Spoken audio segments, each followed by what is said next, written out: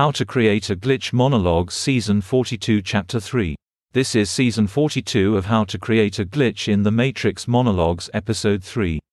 In this episode, we will be talking about the synchronization of the bodily rhythms using an example as well as talking about ways of eliminating seeding of behavior. To start off, I would like to discuss how automatically being rationalized according to a dialectical rationalization undermines the production of entropy. Entropy is fundamentally about a paucity of information. Dialectical pairing means that each dialectical opposite is dialectically defined, reflexively defined, by the other. This means that pairing those two dialectical pairings gives you complete information since they represent only 2 degrees of freedom. Now, in the past few episodes, we have talked about how there are 9 different dialogues in every social exchange. We talked about how some of those dialogues lead to changes in behavior, representing the seeding of the corresponding behaviors into the unconscious of the actor. It may have sounded like I was suggesting that multipolar conversations create continuous dialogues at each meeting. But that was not the intention. More like, in the intermeshing of the 9 plates of meaning, some of the supraspatial plates do not require said intersections for the dialogues to continue. I am not saying that people are telepathic exactly. What I am saying is that the consciousness of one becomes embedded in the other, such that a linear stream of consciousness follows along with the actor, so long as they act consistently with the seeded behavior. In other words, we carry with us the minds of our conversational partners. I call these links, gateways, or deference, depending upon the conformation.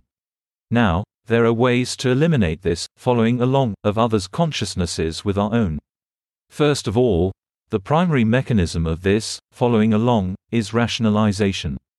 To the extent you are integrated, your thoughts are within a fluid exchange with the consciousness which merely follows along. Every action is reflexively rationalized according to the reactive comments of the consciousness which is following along. Such is integration, where every thought is reacted to by other consciousnesses, immediately, preventing decontextualization or orthogonal thought. Now, one of the ways of impeding this process is through, for example, restructuring, which produces thought patterns which are not readily comprehensible in a linear stream. Another way is by doing something which the other would be repulsed by. Since these links are constructed upon empathy and convergence, not avoidance and disgust.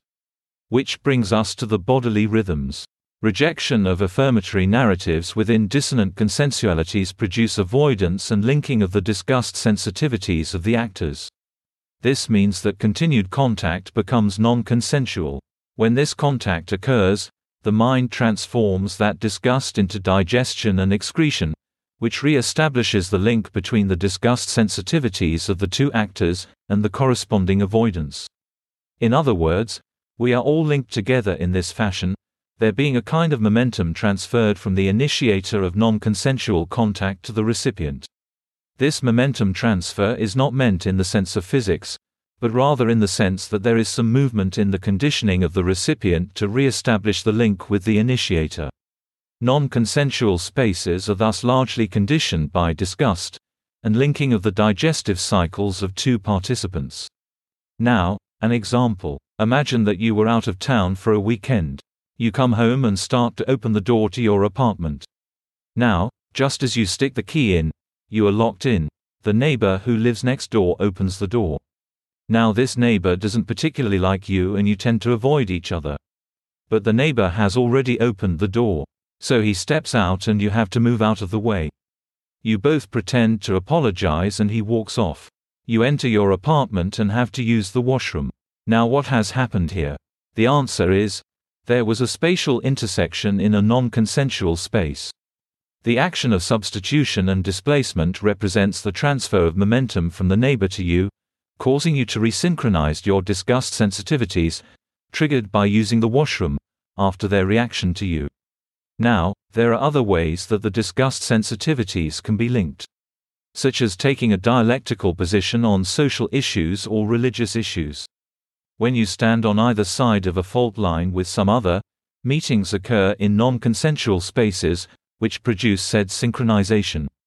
Disgust triggers reaffirm avoidance. But we more frequently form this kind of synchronization with those we live in close proximity since non-consensual meetings are more common.